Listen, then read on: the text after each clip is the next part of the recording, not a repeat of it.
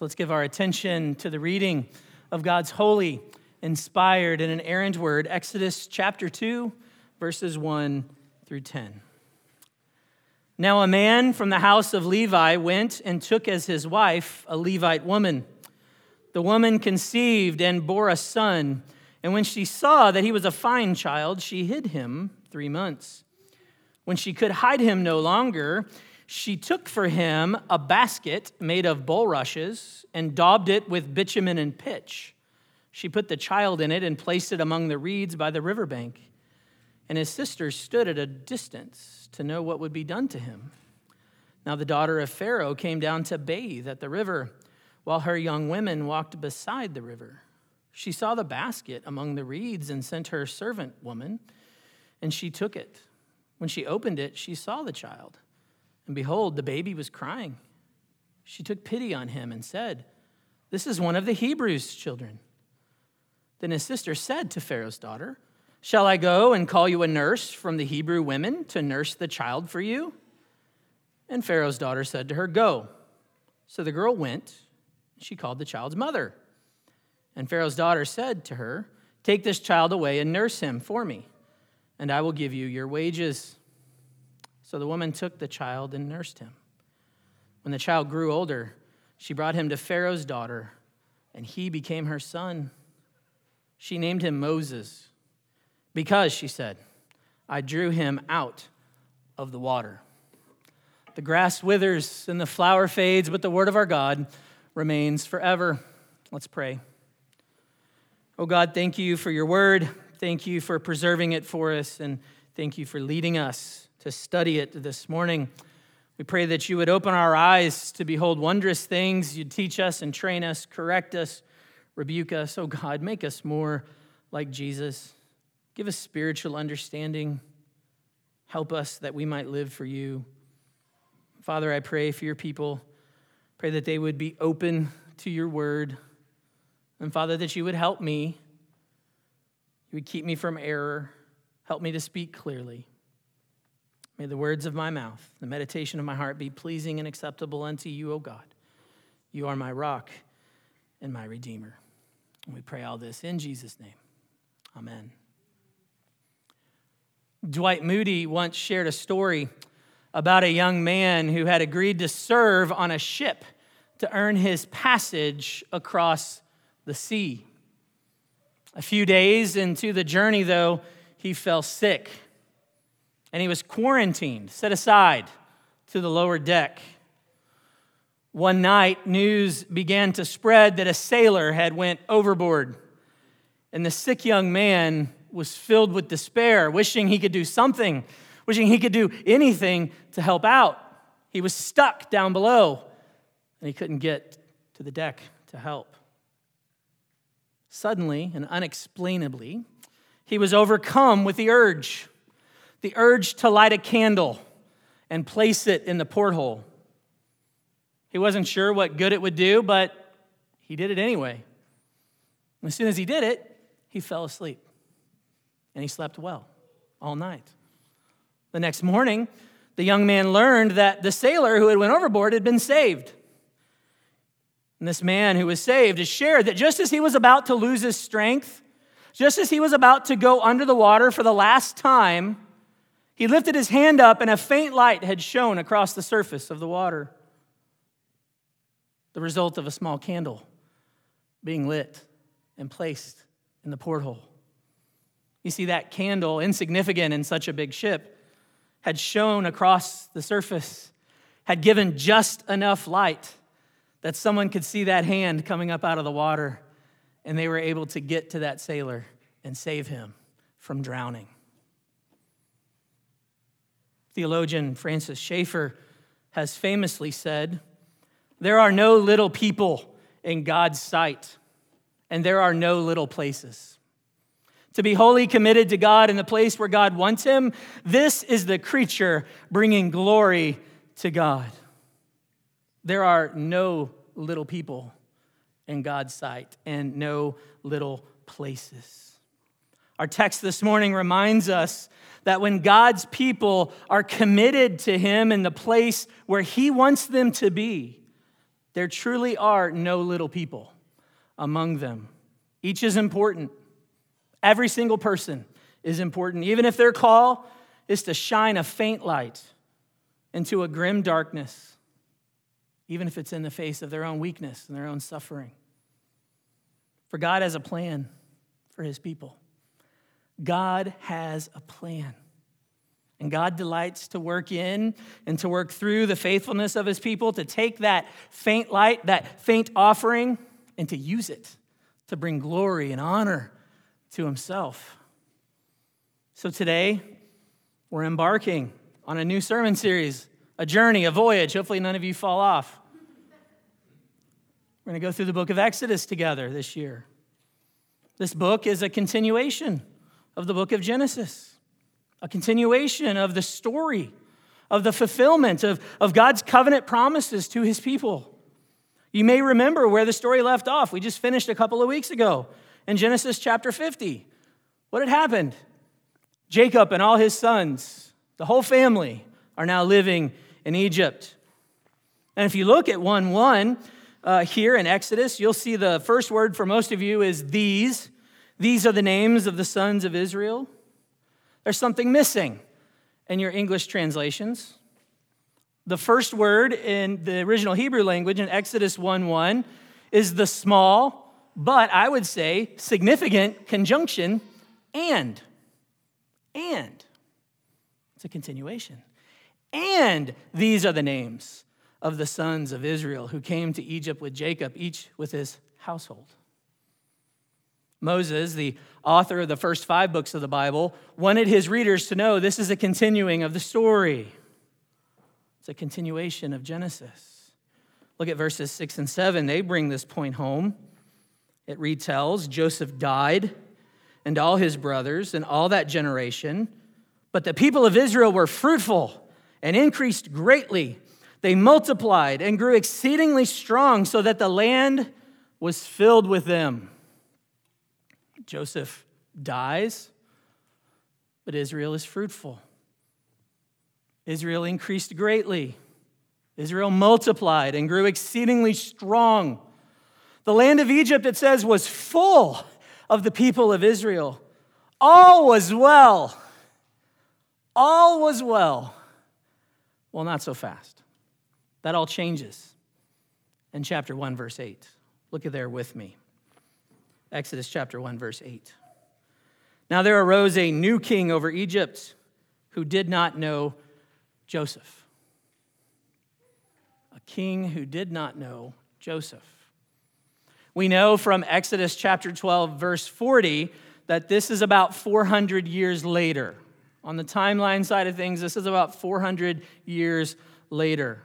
Likely several kings in Egypt have come and gone, and now there arises one who has no intimate knowledge of Joseph. Doesn't mean he hadn't heard of him, but he has no link to Joseph. Some commentators wonder if this is a foreign king who's invaded or something. But either way, this king has no knowledge of Joseph. And such a fact brings about our first of 2 points this morning. If you're taking notes, the worst conditions. The rise of a Pharaoh who did not know Joseph brings about the worst conditions for the people of Israel. Verses 9 through 14 of chapter 1 highlight the beginning of these worsening conditions. We are told there that this Pharaoh, this king, had grown paranoid. It says that he fears the people of Israel will join with Egypt's enemies should war break out. Why does he feel this way? Why is he worried about this? Well, look at verse 9. He describes Israel this way: they're too many and too mighty for us. There's too many of them, and they're too mighty for us. So he sets taskmasters over them. He afflicts them with heavy burdens. In other words, and the text makes this clear in verse 13, he makes them slaves. He makes the people of Israel to be his slaves. They build wondrous things for the king of Egypt. The text tells us that these taskmasters are ruthless. They make the lives of the people of Israel, look at verse 14, bitter. with hard service. He makes them work and work and work. But look at verse 12. Look at verse 12. But the more they were oppressed, the more they multiplied, and the more they spread abroad. And the Egyptians were in dread of the people of Israel. The harder they pressed, the more they multiplied. The more and more he made them work, they just continued multiplying. And that leads to the next phase of the worsening conditions. Verses 15 through 21 tells us that Pharaoh orders the Hebrew midwives to begin killing all the male children born to Israelite women. He tells them, when you're there at the birthing stool, I'll let you ladies figure all that out. When they're there, when they're having the baby, if it's a male child, kill the child. Don't let the male children be left alive. He's so paranoid, so fearful, he's now ordering infanticide. For he knew, if I cut off the male children, I'll eventually cut off all the people. Eventually, in the next generations, there will not be a people anymore. But as we'll see soon enough, that doesn't work. That doesn't work. Before we get there, let's point out that it doesn't. It doesn't. We see the final stage of the worst conditions in verse 22. I want you to look there with me, the last verse of chapter 1. Then Pharaoh commanded all his people, every son that is born to the Hebrews, you shall cast into the Nile, but you shall let every daughter live. So first, it was oppressive slavery. Next, it was infanticide. And now, rather than limiting his evil ambitions to Hebrew midwives, he conscripts all the people of Egypt.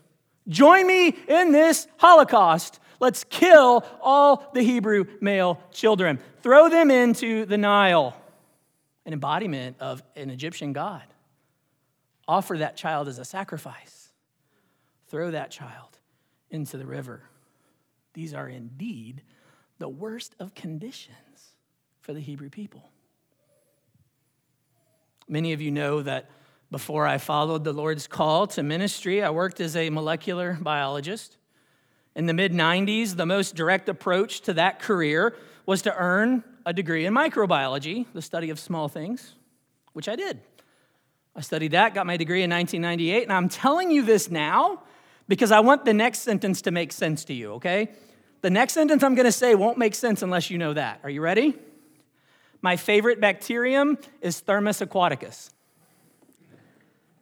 Never thought I'd ever say that in a sermon. My favorite bacterium is Thermus aquaticus. Not many people have a favorite bacterium. I do. Why? Why Thermus aquaticus, or as we call it, TAC? Why TAC? Well, TAC was discovered in 1969. It was discovered living in the hot springs of Yellowstone National Park. That's kind of what gives those springs that beautiful color, is all the different bacteria in that living there. But this was a time, just what, 1969, not that long ago. This was a time when most people believed that normal life was unsustainable on a protein level above 130 degrees Fahrenheit. But here was a bacterium living and thriving in temperatures exceeding 160 degrees. Fully functional, fully capable of living. The discovery of Thermus aquaticus opened the door not only for the exploration of new species living in extreme environments, something I happen to enjoy studying, but it also led to the dawn of what we now call PCR, our polymerase chain reaction technology, which is in widespread use today. Not until Thermus aquaticus was discovered. But you're like, we didn't come here for a science lesson. Surely there's something else we can learn from Thermus aquaticus. There is. I believe that TAC, my old buddy, reminds Christians like you and me of a very vital and important truth. It reminds us that in the midst of the worst conditions, life still thrives. Even in the worst of scenarios, there's still a heartbeat, or in this case, still a bacteria. Life still thrives. And that brings us to our second point this morning, the best intentions. The best intentions. You see, even in the worst conditions, you often find the best intentions. And these best intentions are seen in three unsung heroes of the book of Exodus. I'm going to call them our three biblical mama bears. Three mama bears who most certainly shine like bright lights in a dark and grim world. The first two are the Hebrew midwives. Know their names, Shiphrah and Puah. Shiphrah and Puah. We find their story in chapter 1, verses 15 through 21. Would you turn there with me? I want to read that for you.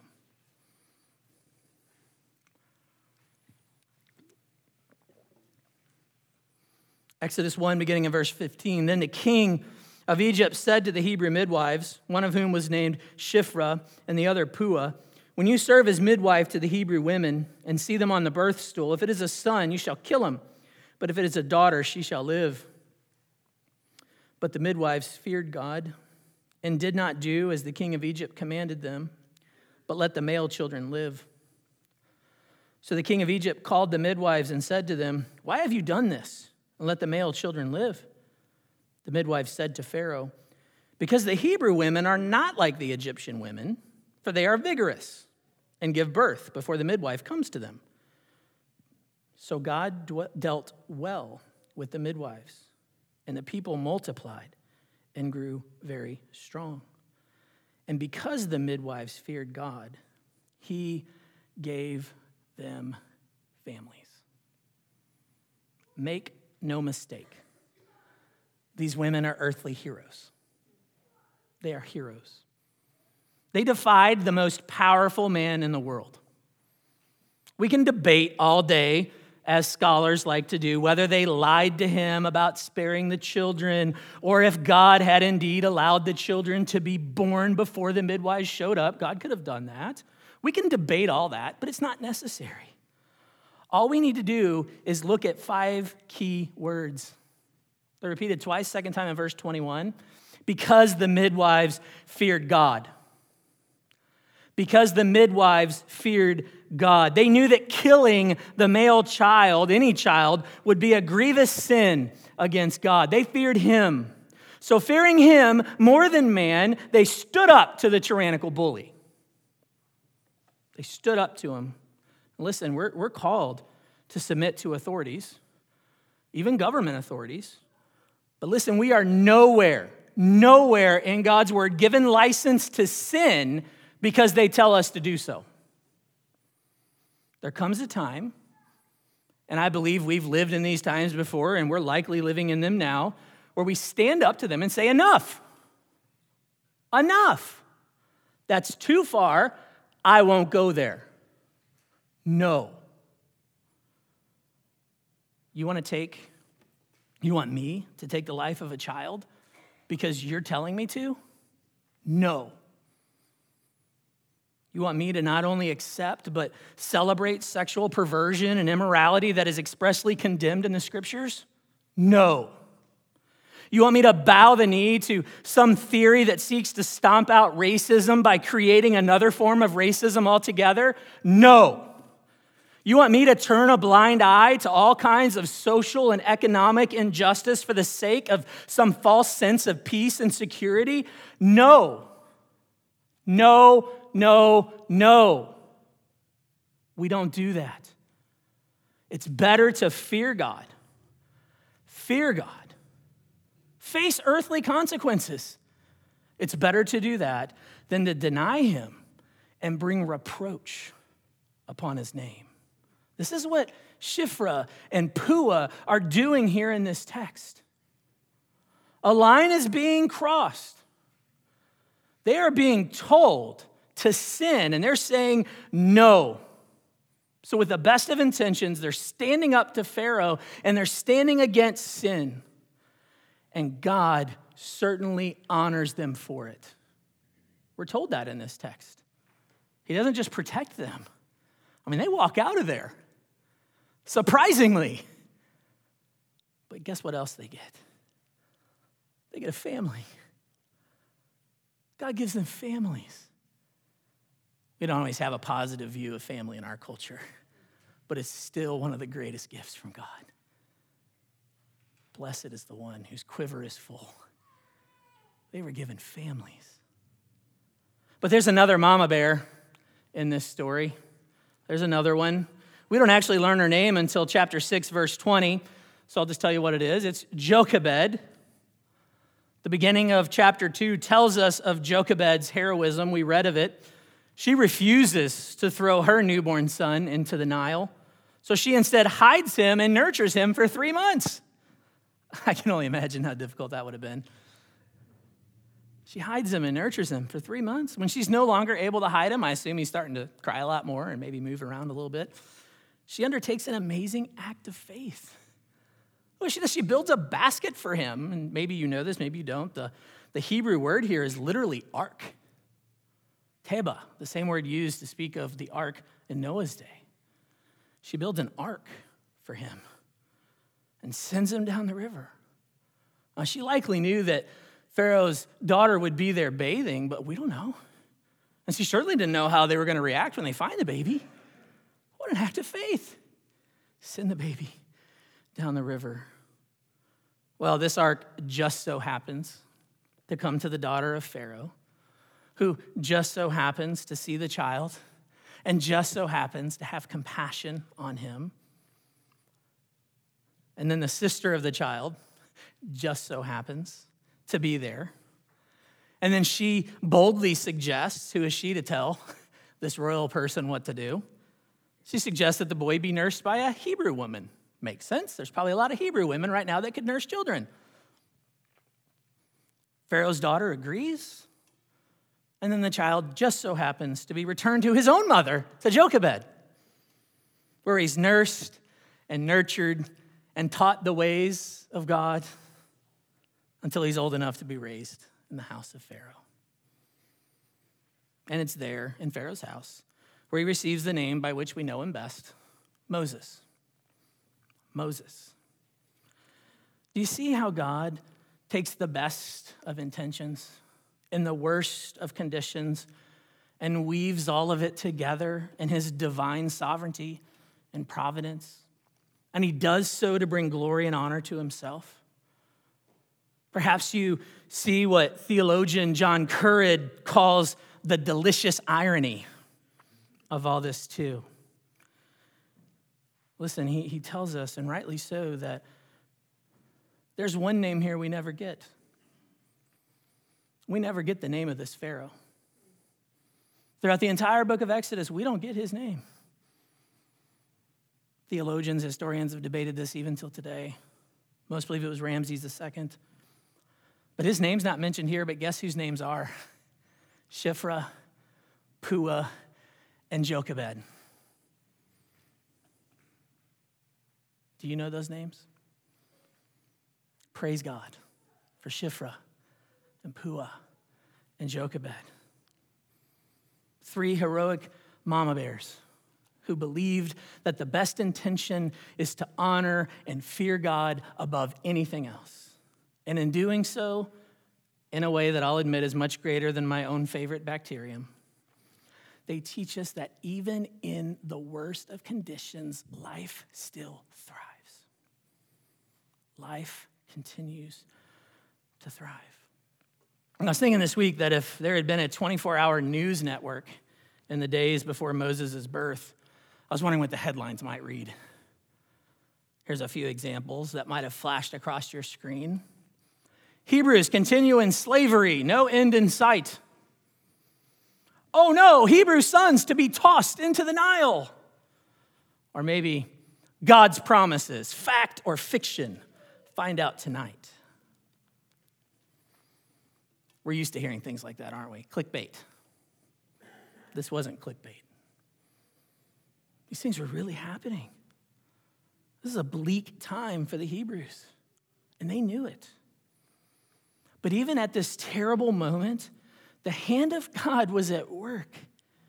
God was planting the seeds of a plan that would eventually blossom into the redemption of his people and the fulfillment of all his promises to them.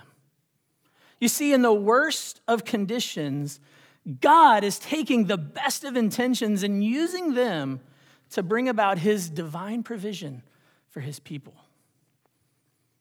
I hope you see that when God's people like Shiphrah and Puah and Jochebed and you, when God's people are committed to him in the place where he wants them to be, there truly are no little people among them. Each is important.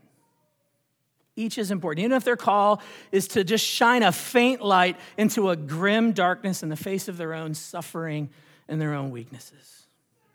God has a plan for his people. We've said that for 12 weeks going through the life of Joseph. I'm going to say it over and over again. God has a plan for his people.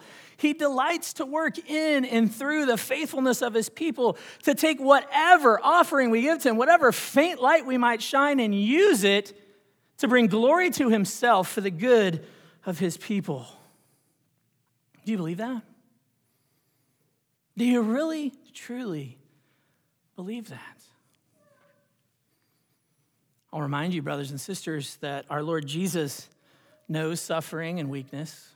He does. Not only was he born under a similar edict as Moses, do you remember? Joseph and Mary fled with him where? To Egypt, because Herod, the ruler, had ordered all male Hebrew children, ages 2 and under, to be killed.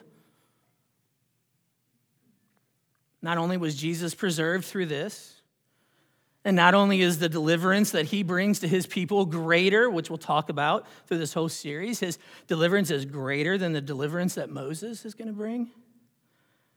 Jesus continues, though, to look upon us as his brothers and sisters. He looks upon us as our Lord and King. And he calls all of us who believe in him to stand up and to speak up and to live for him even in the worst of conditions. He's promised to always be with us. He's given us his Spirit. He'll give us the words to say. He'll help us in our time of need. Even if we suffer, Jesus is and always will be faithful to you, to his people. So friends, take this home. God will not abandon his people. He will not. God is going to keep all of his covenant promises to his people. As we'll see in Exodus, this is true in Egypt for the Israelites. And it's true for you and me today, right here, right now. There's no little people in his kingdom. There's no little people in Christ's kingdom. Do you know what that means? It means that you are not insignificant. It means that your life is not insignificant. I know some of you feel that way. If you don't today, you have before. Is my life worth anything? All I do is this, and that. It's not true. It's not true. You are significant. Your life is significant. Jesus lived and died and rose again for you if you're one of his sheep. Your life was so precious that he did that for you.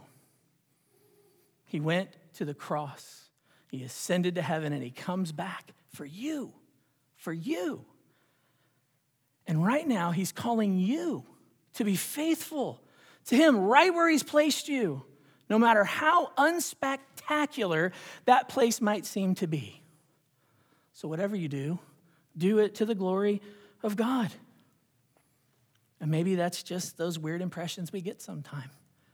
Dwight Moody reminded us that the small act of lighting a small candle to give off a dim light across a dark and a vast sea was just enough light to save a person who was about to drown. You cannot know. You cannot know how each and every act of faithfulness to God, whether it's mundane or even extraordinary, you cannot know how God is going to use it to bring glory to himself, to bring about your good and the good of others here on earth? You cannot know. But here's what you can know. God is good, God is faithful, and God will accomplish his purposes. He will. So there's a lot there to think about. I encourage you to think about that. I encourage you to seek the Lord and ask him, oh God, where am I? What are you calling me to do? How can I stand up for you? And as you do that, would you keep this verse in mind? You know it, Matthew 5:16. Let your light shine before others, so that they may see your good works and give glory to your Father who is in heaven. Amen and amen. Would you grab your bulletins?